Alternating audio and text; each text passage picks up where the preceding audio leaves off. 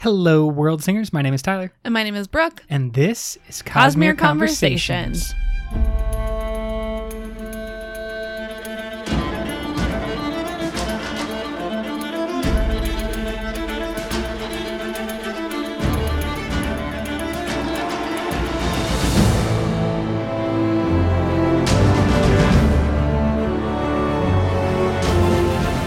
Welcome back. I know what you're thinking.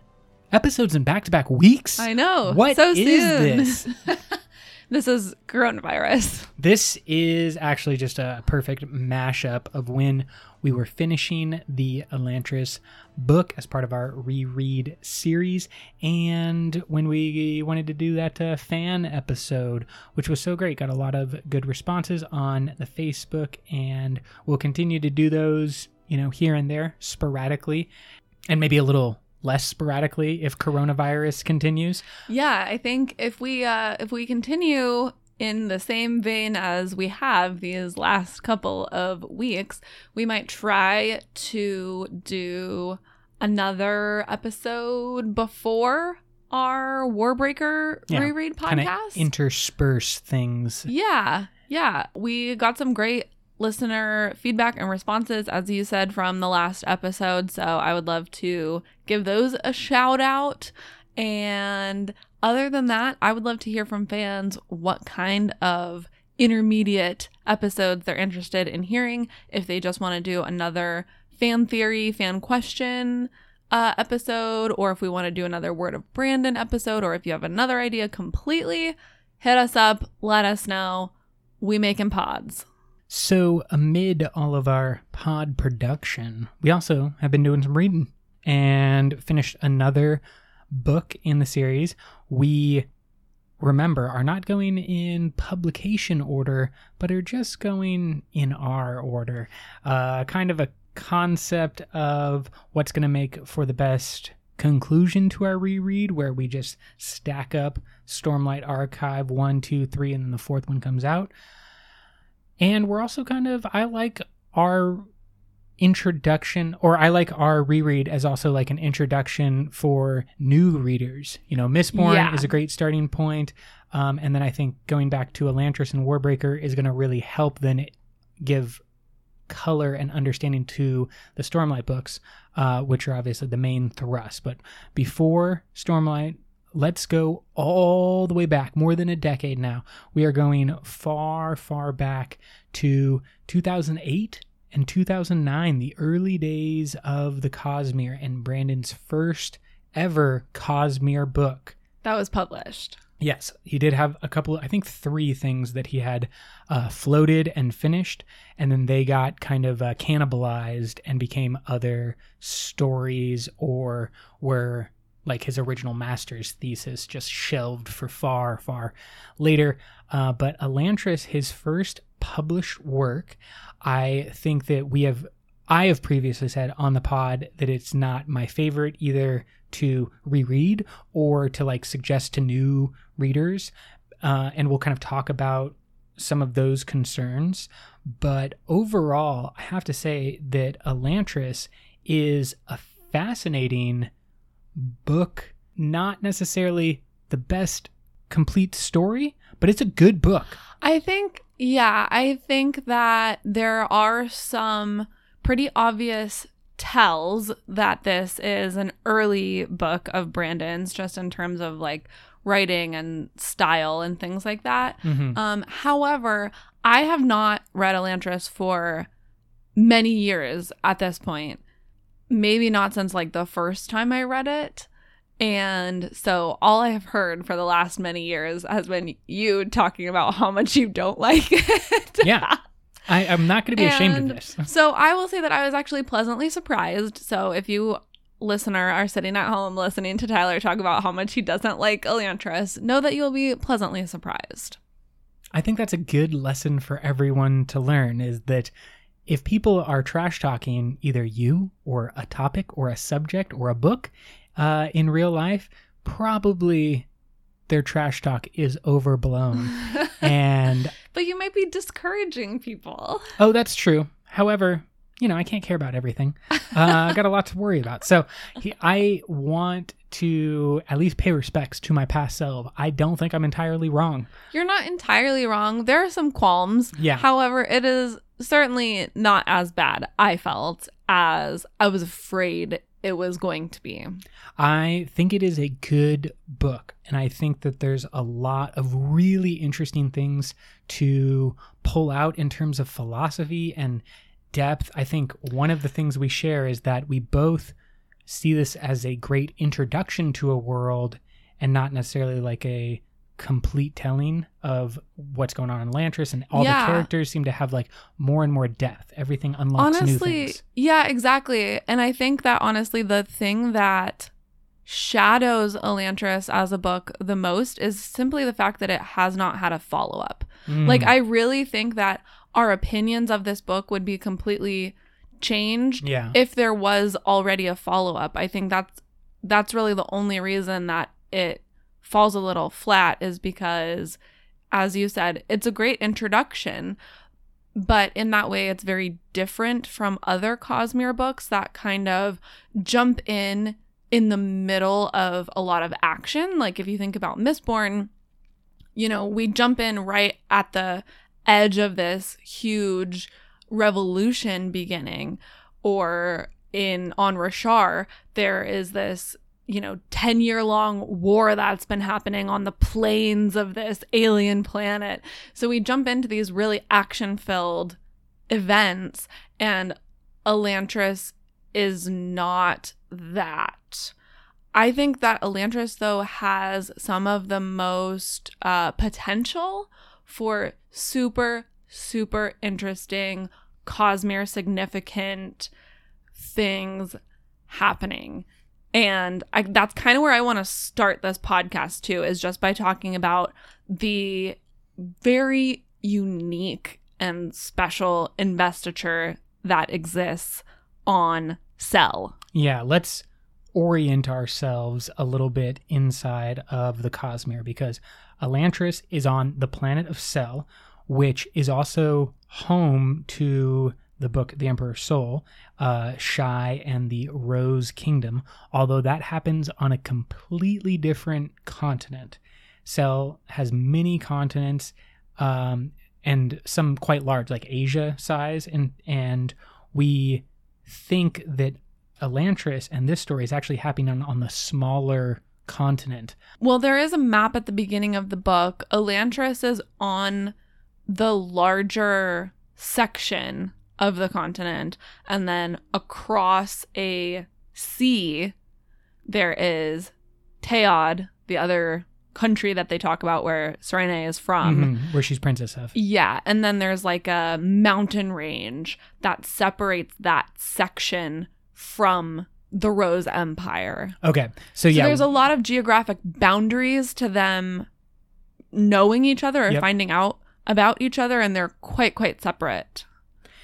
And I think that that's really important. And obviously geography is important to this story, as we will talk about. Geography is uniquely important to Sel. Because let's get into that. We know that Sel is home to the shards of devotion and dominion. Another one of these shard pairings that maybe some of the early vessels warned was dangerous. But because of their defeat, or destruction? No. Yeah. Because of their defeat. The vessels of devotion and dominion, who are named Aona and Sky, have been killed by Odium in the past. It's like his first victory. Yeah. And Rashar is his new battle. Yeah. And the power of the shards is not being held by a vessel. No vessels. Yeah. And the power is somehow coalesced or trapped in the cognitive realm. We think because of how the battle played out. Yeah. And so usually some of their power would be existing in the spiritual realm, obviously, which is unbounded and, infinite. Limitless, It's an infinite space in the spiritual realm. Cognitive realm, as we know, has location, has some parameters to it. And so because the power is trapped in the cognitive realm, there's unique ways that it is able to manifest. For example, all investiture on Sel is tied specifically to location. We see in Elantris the magic called Aeon Door, which is only able to be used by Aeonic people who are born in a specific place, and are Elantrians. It uses the Aeonic alphabet, essentially. So it's incredibly specific. But we do know that the power is able to be accessed in different ways depending on where you are. Like you said, in Emperor's Soul, we see Shai and her version of using this investiture. Yeah, and I think that the investiture, the way that it's trapped in the cognitive realm, the way that it's accessed, has also led to these, I would say maybe a little bit like weaker or not quite as well understood, not quite as in your face magical powers as we see in something like Mistborn or on Roshar. I think that is part of what is maybe a limiting factor on Sel. It's more constrained. Exactly. It doesn't necessarily have access to that infinite realm of the spiritual realm. I think in its constrainedness, the fact that it is constrained also does that thing where, like, if you're limited, you can actually come up with more creative solutions than if you have unlimited resources, unlimited supplies. If you only have a certain number of things, then you're going to solve problems in specific ways. So I think it's really interesting how we see all of the different magic kind of manifest or be manipulated by different groups or, religious practices we'll talk about a lot. Yeah, well, okay, and now I'm just thinking, if there is sort of a different form of use for investiture in each location, does that mean that there is a end positive, end negative, end neutral version of each version of investiture? I would not be surprised, in part because of the structure of the book that Brandon chose for his actual writing and outlining. We'll talk about that in a second. But I want to stay on the magic system just because it's so unique and so interesting. Could we go to this word of Brandon? This was asked at a book signing many years ago, and so we've had this knowledge for a long time, but I think that it's really important also after reading Mistborn's Secret History. This is significant. Could you read that in Brandon's voice? Maybe not in Brandon's voice. Your voice, but she's playing Brandon now. He said, quote, "It is possible to create another city similar to Elantris and other locations on Sel. The Airi created a base similar to it in the cognitive realm of Scadrial, though in order for this to work, investiture from Sel needs to be piped into it. There are, however, other ways to achieve the same effect." End quote. So as we find out in Elantris, the city of Elantris is constructed as a giant aeon, or a focus for investiture power. Yeah. And I think it's super interesting that the Airi city that we see in Secret History is built on a similar principle. Yes. And how are they piping investiture into it? That is a very good question, and we don't have full knowledge about the Airi. Interesting. But we do know that they came to the cognitive realm. They are Elantrians. Yeah, and they came to the cognitive realm Scadrial to attempt to steal or trap the power of preservation as he was being defeated by Ruin. Kelsier steps in, steals their machine, and allows Vin to make that switch instead of going to the people of the Airi. But there's Elantrians that are very advanced in their Cosmere knowledge, despite the fact that they live on a planet that is more limited in its investiture potential. Well, that's the other thing, though, because I'm pretty sure that Elantris takes place quite early in the Cosmere timeline, which is even more interesting. I can talk more about this later, but we start in this book, Elantris, quite early in the story of Sel. We see the discovery or rediscovery of Aeon Door in this book for our purposes.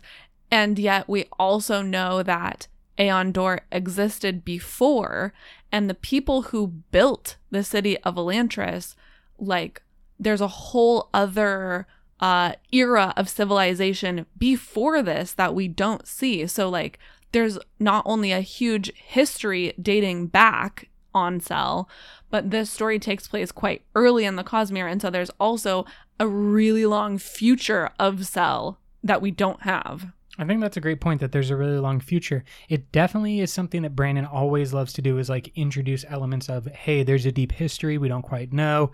We're dropping in the middle of this. You can't have like full knowledge.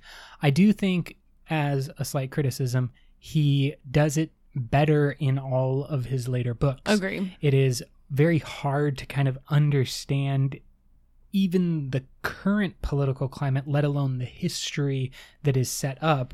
And that's partially on purpose. Like, I understand it's not supposed to be fully known, but at the same time, it's better done in other books. And I think that... I do think he's said quite a few times, too, that when he was first starting his career, he wasn't sure how popular something like the Cosmere, an interconnected universe, would be, or like how much people were willing to invest in the larger world of a story. And so I feel like in Elantris, which is his first published book, he's like really trying to simplify it and like maybe not giving his readers enough of the benefit of a doubt, but you know, as his first book, you kind of have to you kind of have to cut him some slack, that he's trying to just like simplify, and it's almost like he's saying to himself like, they won't care about that, they won't care about that, just like simplify it down. There's, you know, magical ancient city, bad political power, here we go. And let's talk briefly about the way that the magic systems are kind of influenced by both shards, and then how that manifests with the Seons and the Skaz. Yeah.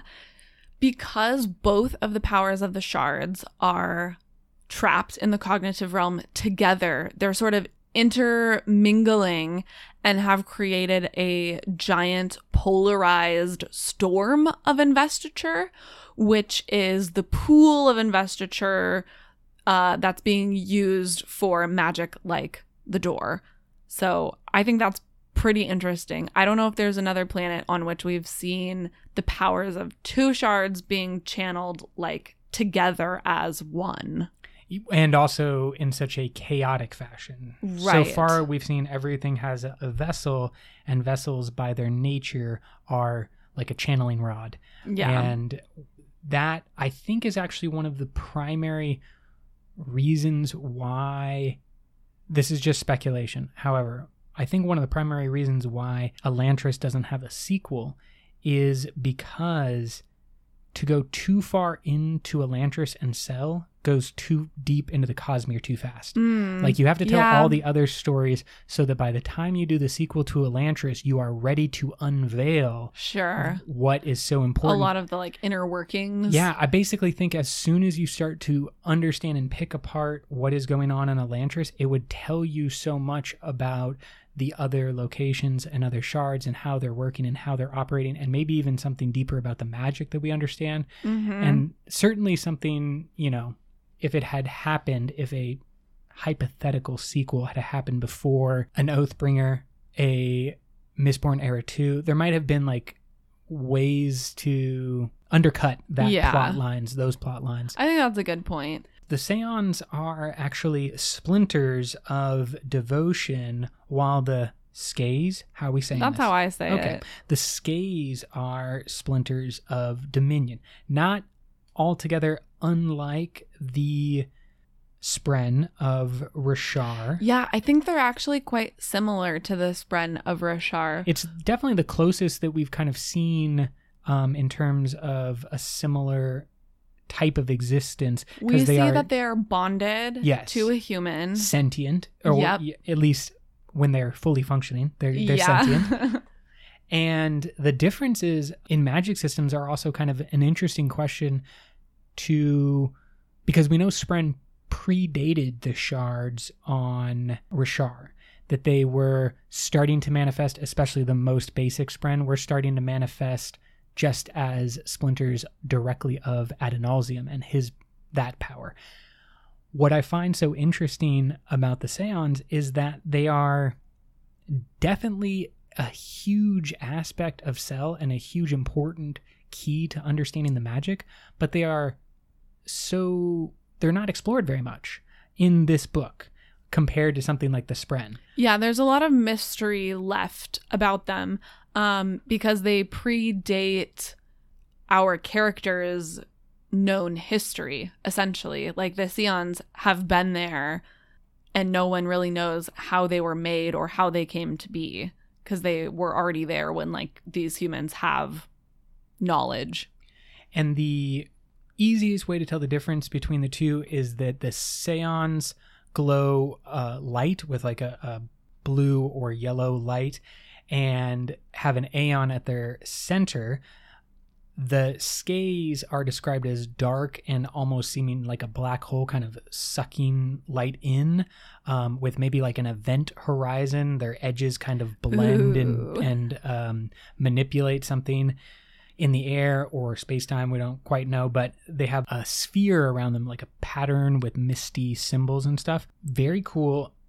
I think that what we have in store is basically like understanding the magic through the Seance, through the Skays. I think that would be a really cool way of exploration into the craziness of what has happened to Dominion and Evotion.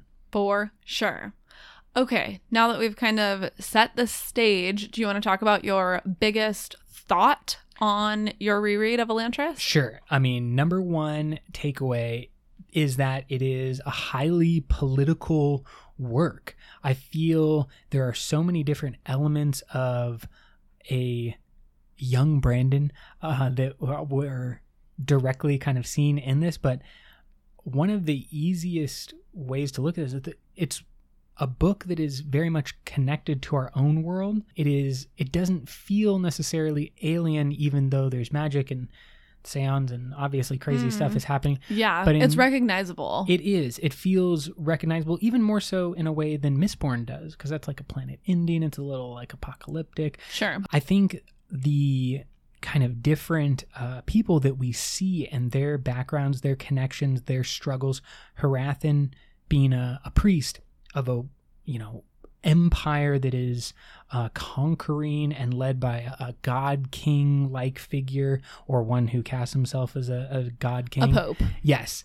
Every time you try to explore something, you begin to understand something in Elantris, you realize, oh, wait, Hrathen is just a single representative of a single sect of this religion, and there's always like more to the puzzle. We have things like, after Elantris falls, the king that is put in place is Iadon, right?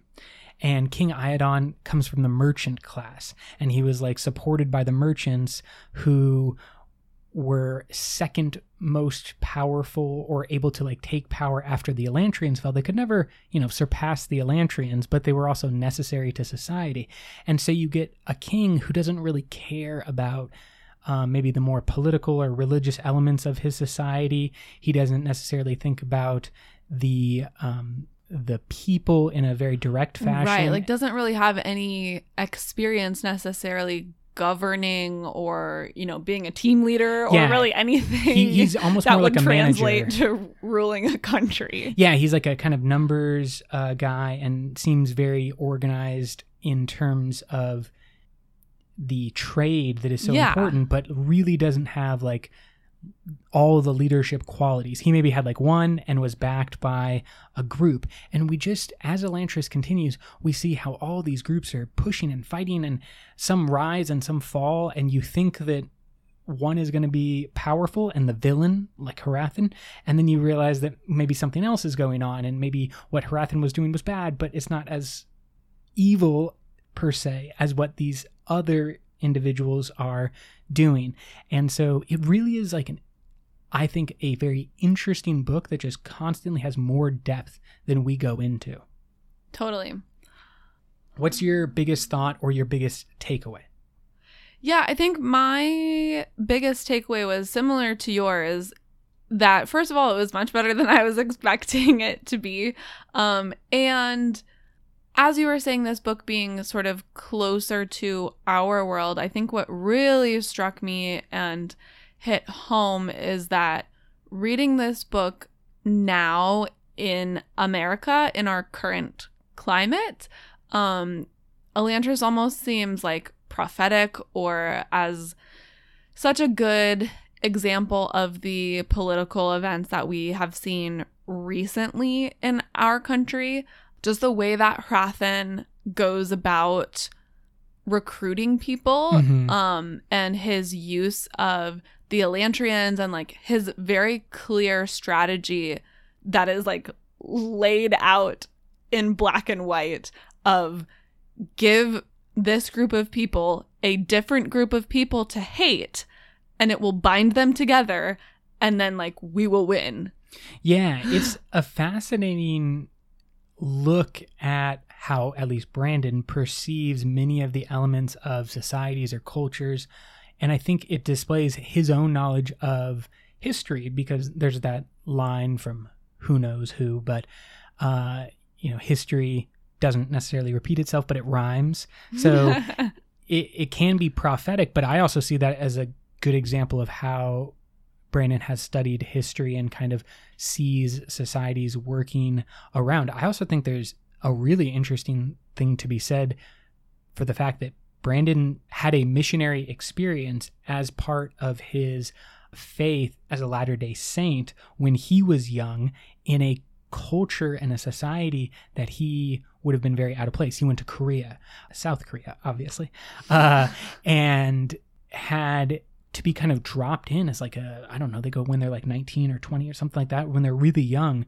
And you have to kind of create such an interesting mindset for yourself. Be like, I don't necessarily know the language. I had a crash course on language. They do it in like 4 to 6 weeks. I think more complicated languages might take a little bit longer, but for the most part, it's like crash course in language, in culture, in history, and then boom, you're dropped in and you're like learning from a kid who maybe has been there 6 months longer, and then you got like someone who's like a host and trying to help you out and let you experience the culture.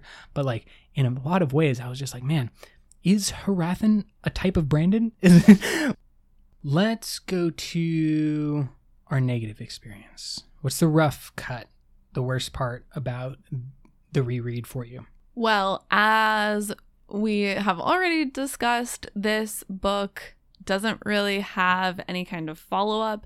It's a great sort of prologue to the real story, right? It's like the background to the story, basically, of like, here's how we get to having Aon Dor and Elantris and powered up people.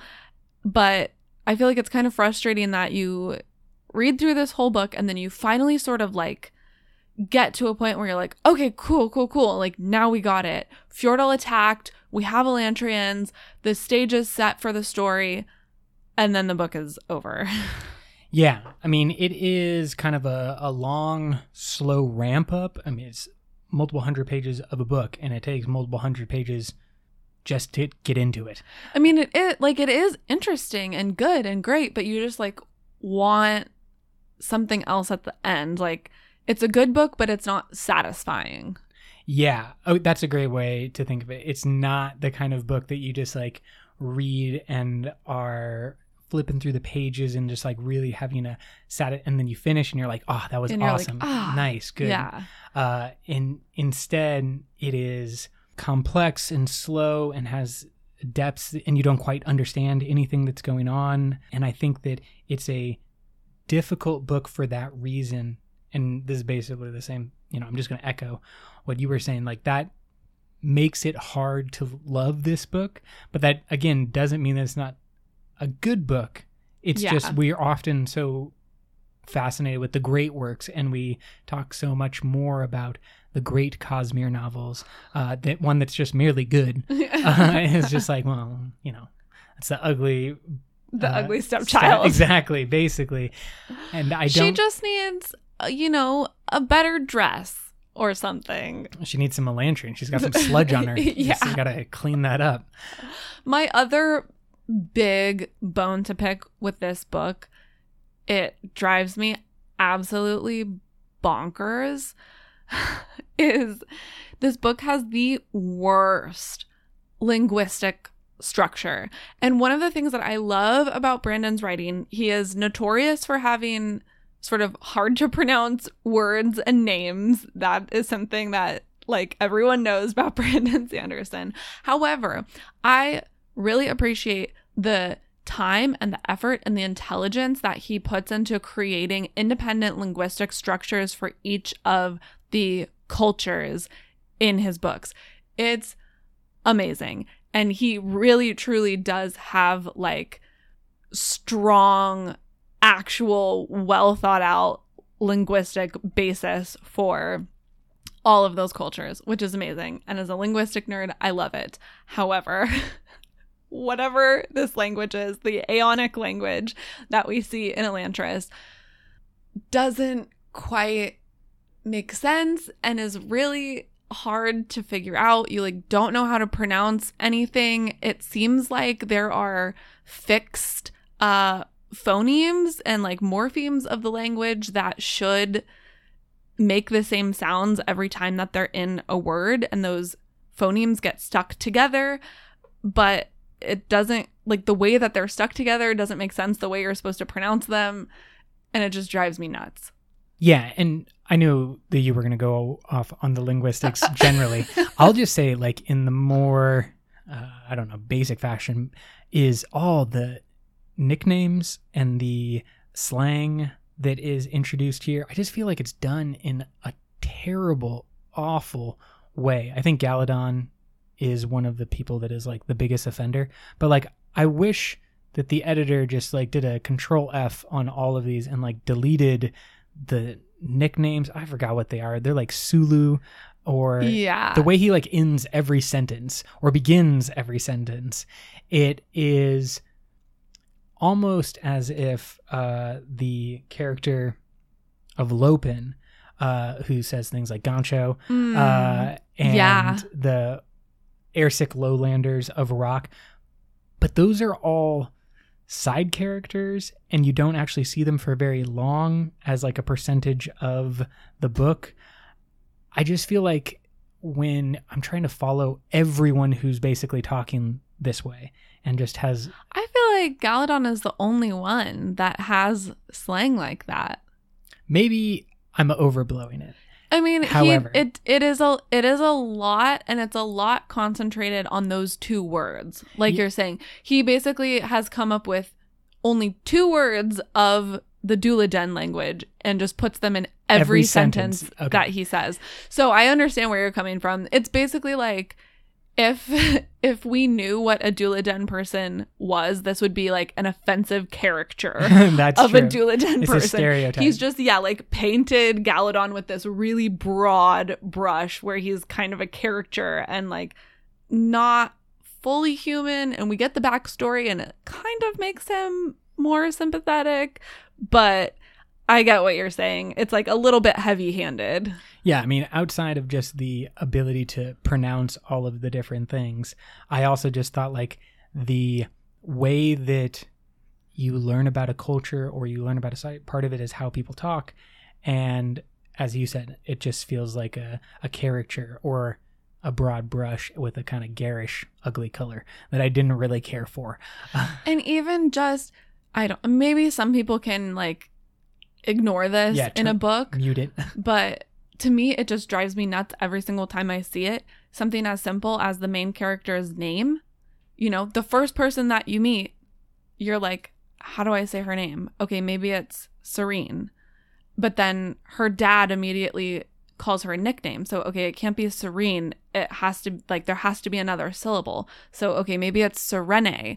But then it's actually supposed to be Serene, and if all E's are supposed to be E, then this word has to be this. So the whole time I'm reading this book, I'm just constantly revising my pronunciations in my head as I get like more information about the language. And yeah, it just like gives me a headache. Yeah, no, I think that's a real thing. I know that other individuals that I have heard podcasts from have criticize the way that like all it takes to interrupt the flow of reading, especially longer works, because everyone knows our attention spans are kind of going down with like the internet.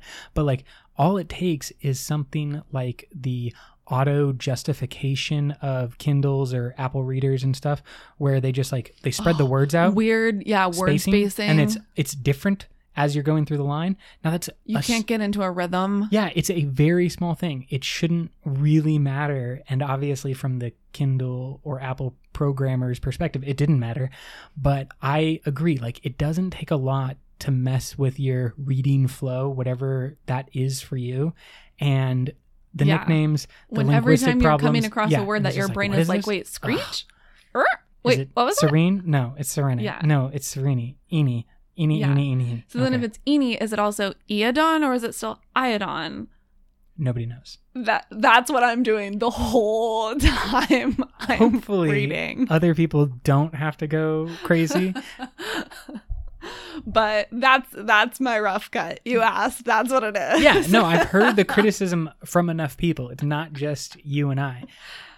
And I think it's a real one and an example, maybe one of the clearest examples of early Brandon Sanderson works versus later Brandon Sanderson works. Agreed. Because I don't feel that in any of the later ones. Yeah, he definitely has a more well thought out linguistic structure in his other books, because the other books, when I read it, I'm like, oh my God, thank you for making this so easy. Like, yes, there are names of places and things that are, new and different and definitely not English. But because you've given me enough context clues as to how this language works, I can like read easily through it. And I just think that's amazing, because it could be something as simple as just amazing. Like time and money and resources, where either his editor or maybe Brandon himself, but like got a team around him, maybe talked to experts and like built. Yeah, he does have people who help him. Yeah, exactly. But like that is normal. None of this, none of the production of a book is happening with a single person in a room just writing away. Like that's not how books are written.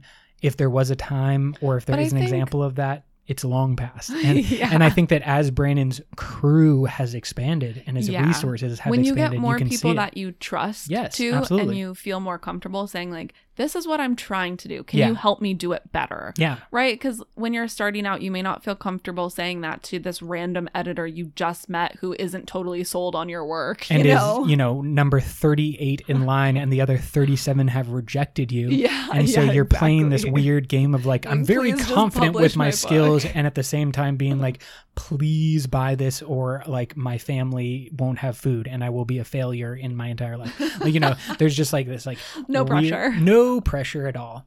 I think that what I'd like to do next is go through our 5 favorite moments, characters, scene. Let's just talk about the book and hit on what was really great. Cool. You start us off with, actually, let's both start us off. Okay. Hrathen. We both liked Hrathen. Hrathen. Hrathen is so great. I love his storyline.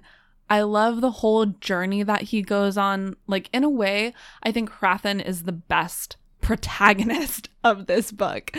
He starts out seeming like an antagonist, obviously. You think that he's the big bad, the villain. And then he becomes so complex and such a sympathetic villain. We get these chapters from his perspective, and I think it's really bold of Brandon to have made one of the central conflicts of his book this really deeply internal, personal, religious relationship and conflict that Hrathen is going through. Like, the depiction of his deep religious conviction, his true desire to save the souls of the Ionic people, and like the drama of that, I think is a great choice. What a great way to bring drama to a story without having to add like fighting or action, but like the power and the drama of that deep conviction to save someone's soul is so huge and powerful. And I think it's a really bold thing to put really at the center of this story. I agree. And I honestly do believe that a lot of Hrathen's journey or struggle is pulled from the experiences of young missionaries like Brandon was. I think that there's always conflict and doubt when it comes to the beliefs of religious people that come at different times. Like a religious person is not just a religious person for their entire life. Just always believe in the exact same way. Yeah, it's a flow, it's a pattern. It sometimes goes to the opposite of belief, of a loss of faith in the most extreme way. But it is the journey and not the destination. And it's not what we see at the beginning with Hrathen as this character from a society, as we said, that's like conquering, and he shows up in plate armor, and he is kind of harsh and strict, and he like fires the people who had been in charge. He's like, you're weak, you're not good enough, you're going back to the homeland, and never shall you leave unless you learn, blah, blah. And so I think that he is a fascinating character that, as you said, adds conflict and depth to the story and drama to the story without having it from an external event. The idea or concept that I think I love most is the ways that in our real world there are so many elements of what could just be labeled conquest, the Genghis Khan or the Alexander the Great or whatever story you want.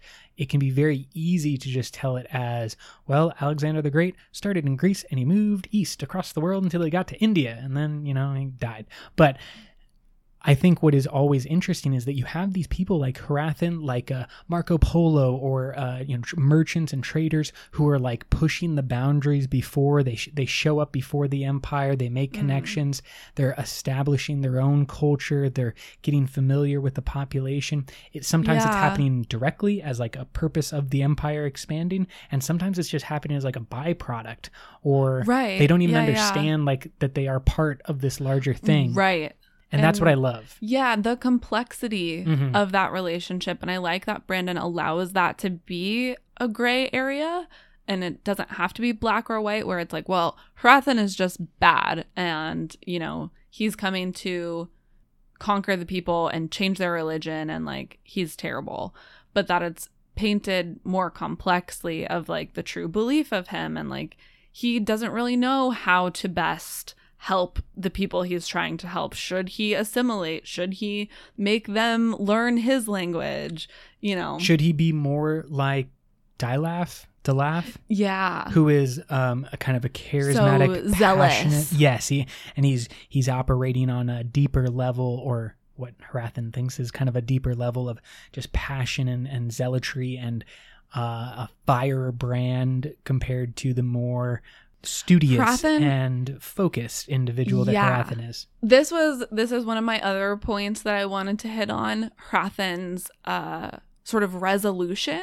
It reminded me so much of that ending scene with Wax, when Wax dies and he's talking to Harmony, and Harmony is talking to him about sort of this like chip on his shoulder that Wax has always had of like, how come I'm always the one like trying to do the right thing? No one else is. And like, I have to do it. Yeah. I have to be the responsible one. I don't get to go have fun like my sister did, run out of the compound and go drinking. Like, I'm always the one holding it all together. And like, he has this little chip on his shoulder, and Harmony kind of looks at him and is like, is that who you are? Like, do you like that about yourself? And he's like, yeah, I do. And Harmony's like, okay, then just be okay with that. Yeah. And like, stop complaining about it. Make peace with who you are. That's who you are.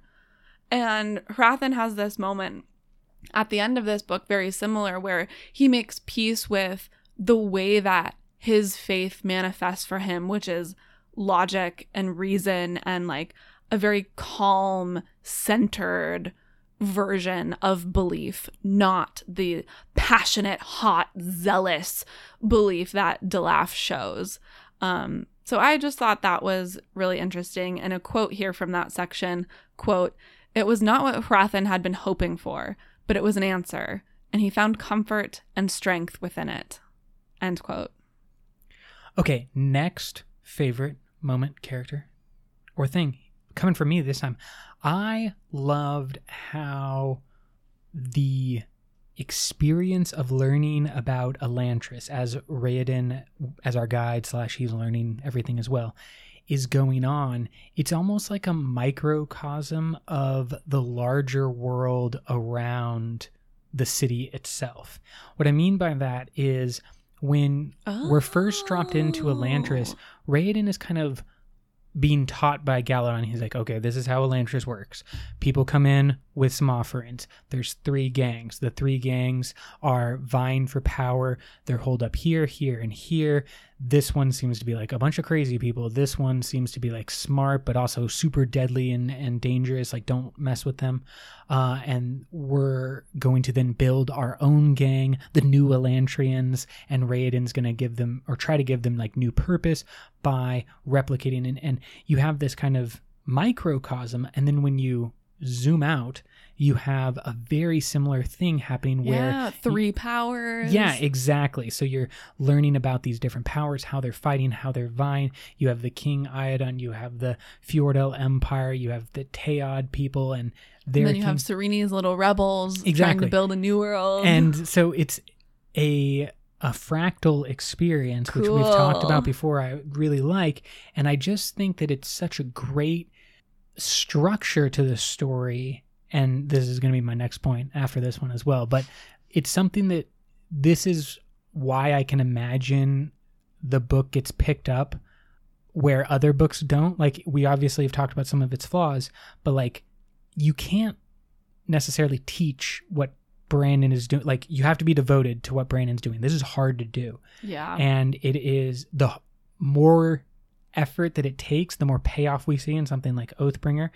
But it's difficult. And so I can totally imagine being an editor and getting this book to read, on spec, and just being like, well, it's got some problems, we can work on it, but like, this is interesting. And I really feel that there's a couple of things that Brandon did with this overall structure, and this kind of, Elantris is a microcosm that will teach you about the conflicts that are going on in the larger world. That's cool. Yeah, and we've talked about that a little bit in the past, like with the structure of Mistborn and things like that. I do think that base structure of the literary work itself is something that Brandon Sanderson is so strong at. Yeah, I mean, he's devoted, committed to it.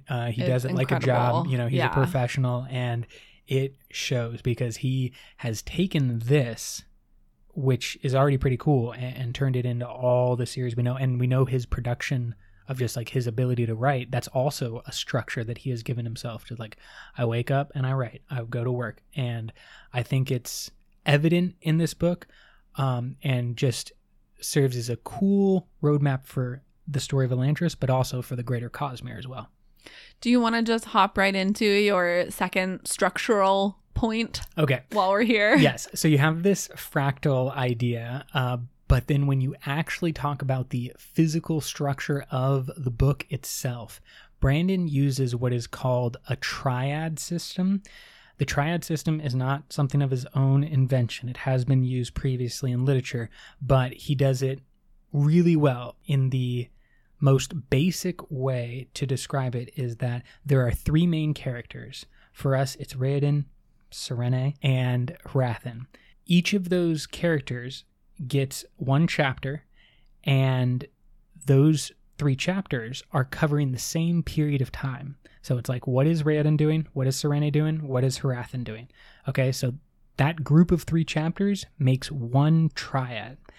Now, here's the cool part.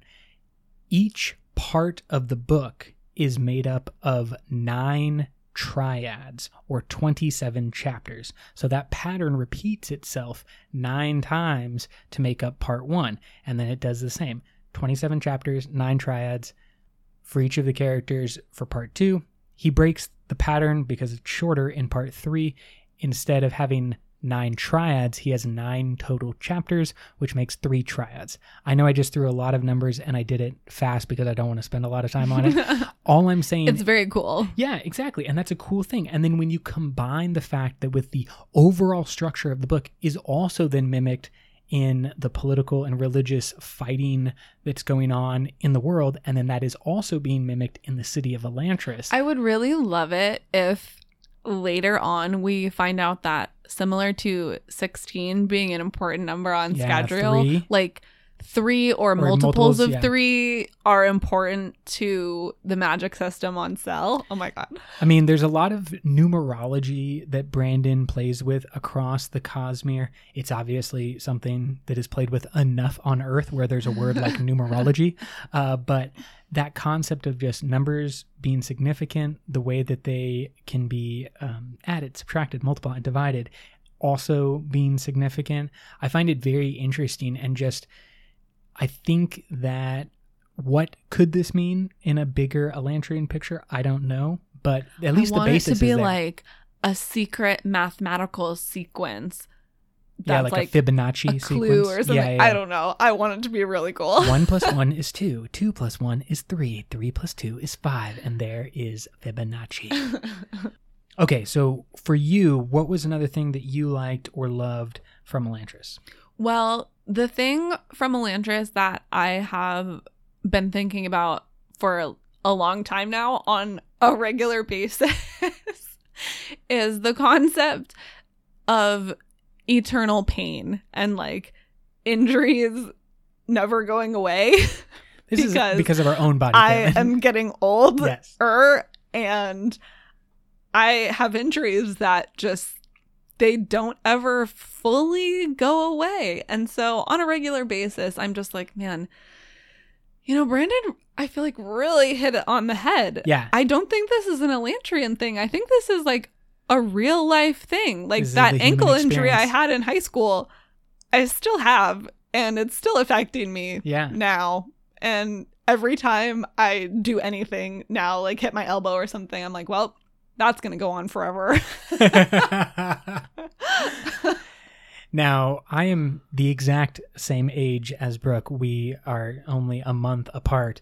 However, I lead a far less healthy life. And so I reached age faster than Brooke did. So I was saying for years that like pain was eternal. And now Brooke has started to join me in this philosophy. Yeah. But Brandon got there really long before. I'm really convinced that we are living in Elantris. And not the good kind. Yeah, the sludge-filled kind. No, but I think that is actually something really deep and connected to the human experience, is like that's a fear or a phobia that is manifest from a very real experience. Like the concept, when you're first describing that, it's in the early chapters when Raoden and Galadon are just going through Elantris for the first time. It's a group of people. I forgot what they're called. It's like the Hode or Head. Yeah, Hoed. Yeah. But they're the people who have gone so insane with pain that they basically don't exist anymore. They just like sit or mumble or just kind of like rock back and forth. It's terrifying in the most brutal way of just like, that's what I could become. Obviously not, but okay, that's what I'm fearful of. But yeah. No, I want to go on this because I want to do some literary analysis here. Okay, / psychotherapy. Here we go. If we say that we are living in Elantris, okay, like let's say Elantris is a microcosm for Earth, for our world, yeah. You know, we have a concept, there are articles and sayings and whatever, you know, be kinder to everyone that you meet because everyone is suffering a little bit. Sure. Right. And so Elantris, when we first go into it, is an example of the world if we all take our pains, everything that has ever, you know, happened wrong to us, every time that someone was mean to us, every time that we fell and scraped our knee, all of those, you know, internal sufferings, and we're not kind to each other. We are, you know, we keep just lashing out at everyone else, only caring about ourselves and our pain. Yeah. We become Hoed. We become, you know, just trapped in our pain. Nothing else else exists, we can't make relationships. We are useless in society. And first we become like the gang members who like beat or kill and like angry and like attack people. And then we become Hoed. Well, but they're attacking people because of their suffering, Yeah, right? exactly. They're It's like, like I'm hungry, I'm in pain. process, And though, so yeah. I'm going to take that out on all of you other people who are also suffering. Mm-hmm. Raoden shows us that we can transcend our suffering. Mm-hmm. We can, set aside those things by being productive members of society, by being kind By having a to community. each other. Yeah. And so, because we know that everyone is suffering, because we know that we're all Elantrians, we are all suffering the same types of pain. Instead, we can take that and turn it the other way and create this like beautiful utopian society. Serene comes in and she's like, gosh, how are these people in quote unquote hell actually living in this like perfect paradise where growing everyone corn is and just stuff. like happy and productive and healthy and kind? I think that's a really good point, and I think it also backs up the idea that Raoden is a type of missionary as well, where Hrathen is maybe the more the way that we more traditionally think about a missionary. Raoden is kind of like a St. Francis of Assisi. Like he's down in the muck with the people, and he's just like, I'm living this life and we're going to get through it together and we're going to create this community, and that's going to be the thing that you put your energy into instead of your self-hatred or your hatred of other. And I think you're totally right on the idea of just like there's so much pain that is possible to experience, and if a person attaches themselves and grips onto that pain, then it morphs them and it warps them, and it becomes a defining trait. And you see this And you in so start many a different chain ways. of like an eye for an eye, Yeah, right? Where you're lashing out at someone else because of your pain, and then they take that and they lash out at someone, and you create this awful, 3 gangs, everyone's getting beat up and turning into Hoed. okay, back to me for another, and we're gonna stay with the gang leaders actually, because I love the way that we see and kind of understand what is motivating the different gangs. We have the gang leader of Karata, which is not Katara from Avatar: The Last Airbender, but it's really close, and I might have just said Katara the entire book, but it is Karata or Karata. How would you say it? I say it Karata, but who Nobody knows? knows. Who I mean, knows? that just reminds me. Karata? Yeah. Katara. Guys, it's Katara. It's fine. No, you can't do that. Karata? Nice. Who I like knows? that. I wish that there was... Karata? Now we're just being ridiculous. I'm just going to give every possible pronunciation. We're in quarantine, Brandon, folks. please fix this. We'll talk about what he did fix at the very end. But the idea that we learn about her as a gang leader, and an incredibly brutal gang leader, but devoted to her little region and doesn't go outside it. And then what we come to uncover is that the children of Elantris, because the quote-unquote She's disease... saving all the kids. Yeah, it strikes anyone randomly, including children. And I think when Galadon first mentions children, he just says, like, they don't last. Like, none of them can last. And what we find out is that they actually do better in many ways, and they're quicker to adapt to the Raoden ways. Just like human children. Yeah, they that's what I'm have saying. a higher resistance to pain. Well, how many happy faces can you go and find in like the slums of the worst parts of the world? It's like there's not a lot on the older people, but a kid running around in the mud, that's It's like, I'm golden. cool. Yeah, that's like happiness anywhere and everywhere. And I think that this is really getting at something deep about how communities work and how nations work and how states work and societies hold themselves together, what bonds societies and what divides societies. And I love that we get that experience of thinking one thing about a character and finding out we were wrong. The supposed villain. Yeah. Again, like Yeah, Hrathen. Yeah, and it happens earlier with Karata, but it's really setting up the same type of reveal with Hrathen, and I really love that. The secret temple that they Ooh. find in Elantris. The one that's like not sludge, right? Yeah, the one that's not sludge that they find, and Raiden's like, "Oh, weird. We thought the Elantrians were the gods. Like all of the Aeonic people worship the Elantrians, but the Elantrians had like their own religion. Yeah. They like didn't think that they were gods, and they worshipped a different god. And it makes me wonder if this temple was built by like previous Elantrians, because also I found out when I was doing research for this episode that there is a word of Brandon. The city of Elantris existed when the Aeonic people moved to this region. And so it was like empty. Yeah, and it was empty. And then after a couple of years of living there, the Shaod started taking people and turning them into Elantrians. The good Elantrians. But we can assume that like there was a whole other culture and other Elantrians here previously, and like maybe this was built by those Elantrians, and like did those Elantrians know about Devotion and Dominion? And maybe when Devotion and Dominion died, the other, the first Elantrians died or something. And there's like a mural depicting the shard pool and like falling into the shard pool. And there's a disc that looks like maybe it's supposed to be indicating the spiritual realm or some kind of travel through the realm. So like, yeah, kind of a portal. Did they know about that? Yeah. I just have so many questions. I want to know everything.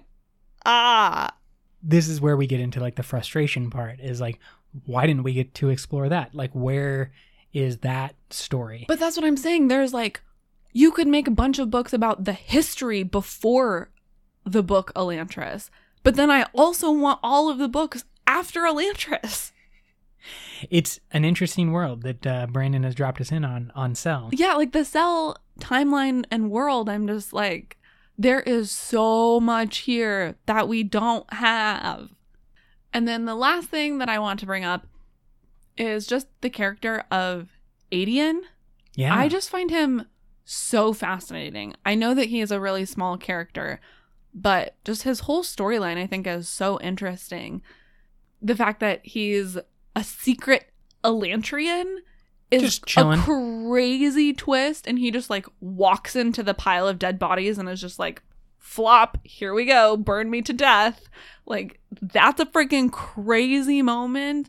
And the fact that he is like autistic, I guess he's supposed to be autistic, but he's also like a weird genius. And I don't really understand how being autistic would help him or like make him know how many steps away everything is.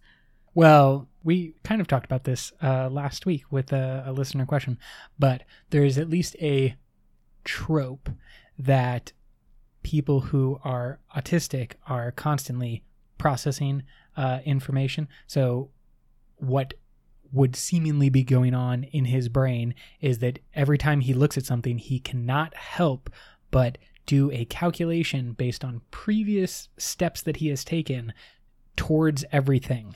But how does he know how far away the capital city of Teod is? Because he just like would have to be obsessively. Yeah, maybe he's just like looking at maps all the time exactly. or something. He would have to constantly, because as part of his autism, it would be like a addiction or an obsessive compulsive disorder. Yeah. And I don't necessarily love that. It's a little bit too much Rain Man for me. Yeah, I think that is a sort of stereotypical trope. A lot of people with autism just struggle a lot. Yeah. Like they don't actually have magic powers, or they can't do, what was it, like playing poker? Yeah. But it's always interesting, I think, when... I would like it if it's actually more of like a magic thing. Like he has some kind of... Yes, tied connection, to the cognitive realm, or something with Devotion and Dominion where it's like... helps him. Yeah.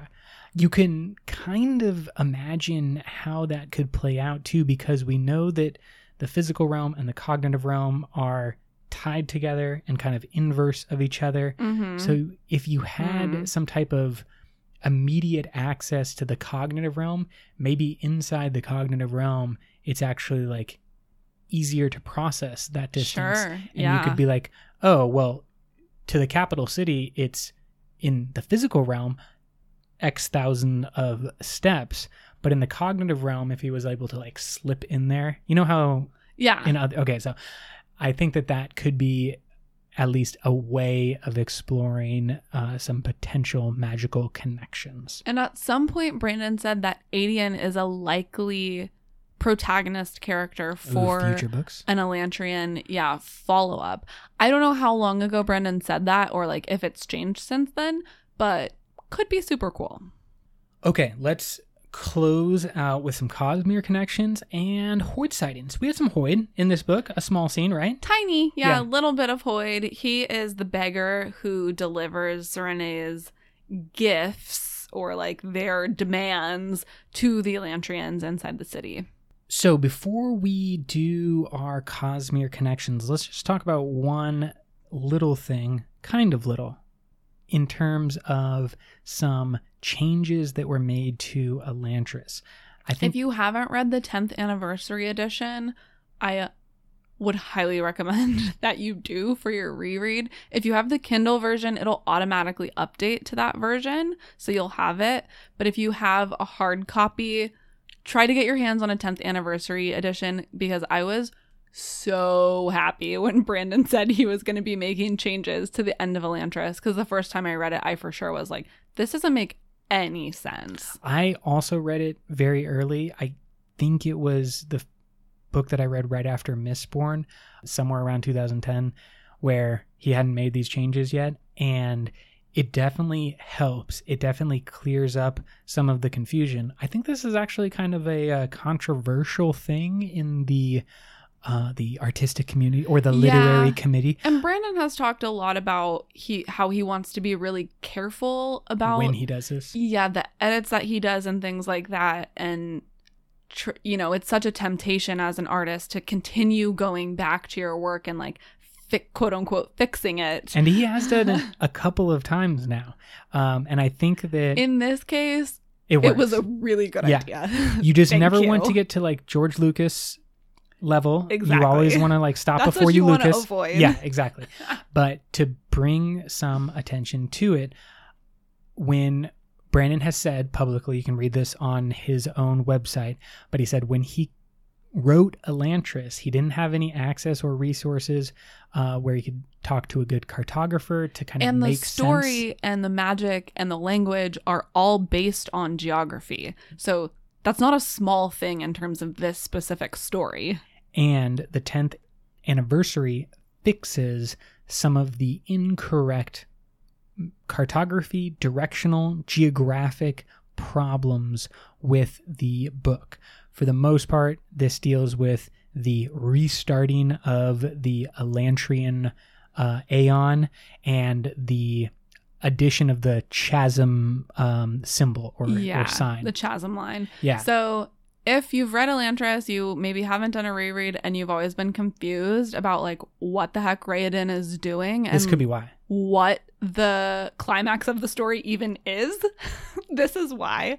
It is better now, although there is a more recent statement from Brandon just saying that it's like something that he wishes he could just show like in a movie. He thinks it would be more obvious because it's such a physical based thing that he still is kind of like, I know it doesn't come across great in the book. I like did my best.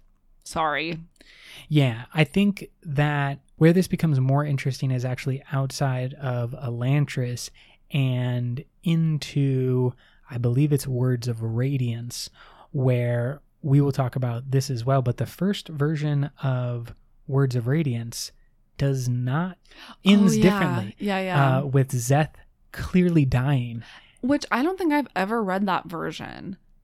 Because the Kindle version, as Brooke said, updates automatically. So if you downloaded the Kindle version, you have probably no idea what I'm talking about. Yeah. Because this was... I'm always confused when I see stuff about that online. But all I will say is that it is a dangerous gambit that artists have always been tempted by. And we know what the bad version is. Like, we know you can go too far with this. Brandon's introduced the concept. He has no problem doing this. He's not one of those people. who is like a purist and I'll never go back and I write it and then I'm done. And it's perfect. That's not what he's doing. Frozen in amber. Yeah. And so I just have to say that while I think because his resources, his team, his writing assistant, Peter, they're all like at a different level, I don't think this will happen in the future, but there's always the possibility that they make an error that needs to be corrected and the book can like slightly be changed in the future. I just find that as an interesting side note outside like what Elantris is or what it means or anything. I just find that like an interesting aspect of what happened in our real world. Close us off with some Cosmere connections. Cosmere connections. In Elantris, we have one of the most clear depictions of a perpendicularity in the Shard Pool. And super cool. You said like the Elantrians, the original Elantrians, were aware of, used this Shard Pool in a very specific way. We know that it has the ability to heal or take away the pain, take away the curse. Yeah, and like, well, they can choose when they're done, go into the pool and just rejoin the power of the shards and the spirit beyond. Yeah, it kind of feels a little bit like the Returned giving up their breath in a way. Yeah. Their endowment breath, their one big thing that they're supposed to do. I really like that concept, but I also know that the pool itself is a way to transport people and eventually maybe part of the power source that the people of the Eyrie use, or like I don't know, but like it is. We don't get a lot of looks at perpendicularities. We get a lot of talking or mentioning, or we have no idea about them. But like, there's something in the Horn-Eater Peaks is almost all we ever get about perpendicularities, and here it's a focal point. And then we also know that good old Galadon, somewhere far into the future, teams up with Baun and Demu to be part of the 16th Shard hunting for Hoid. And we've kind of talked about the way that we believe Elantris is very early in the timeline. We also believe White Sand is pretty early in the Cosmere timeline, but Mistborn is like year 0, and so that's Demu would have to be the latest addition to that team.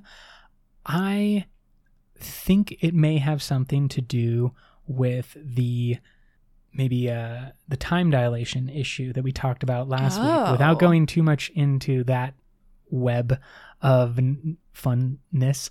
I think that basically Galadon might have spent a long time alone, or like without the people that he grew up with and he knows. Like he might have been one of those kind of characters that has been around for a very long time, maybe even hundreds of years, through some type of Cosmere.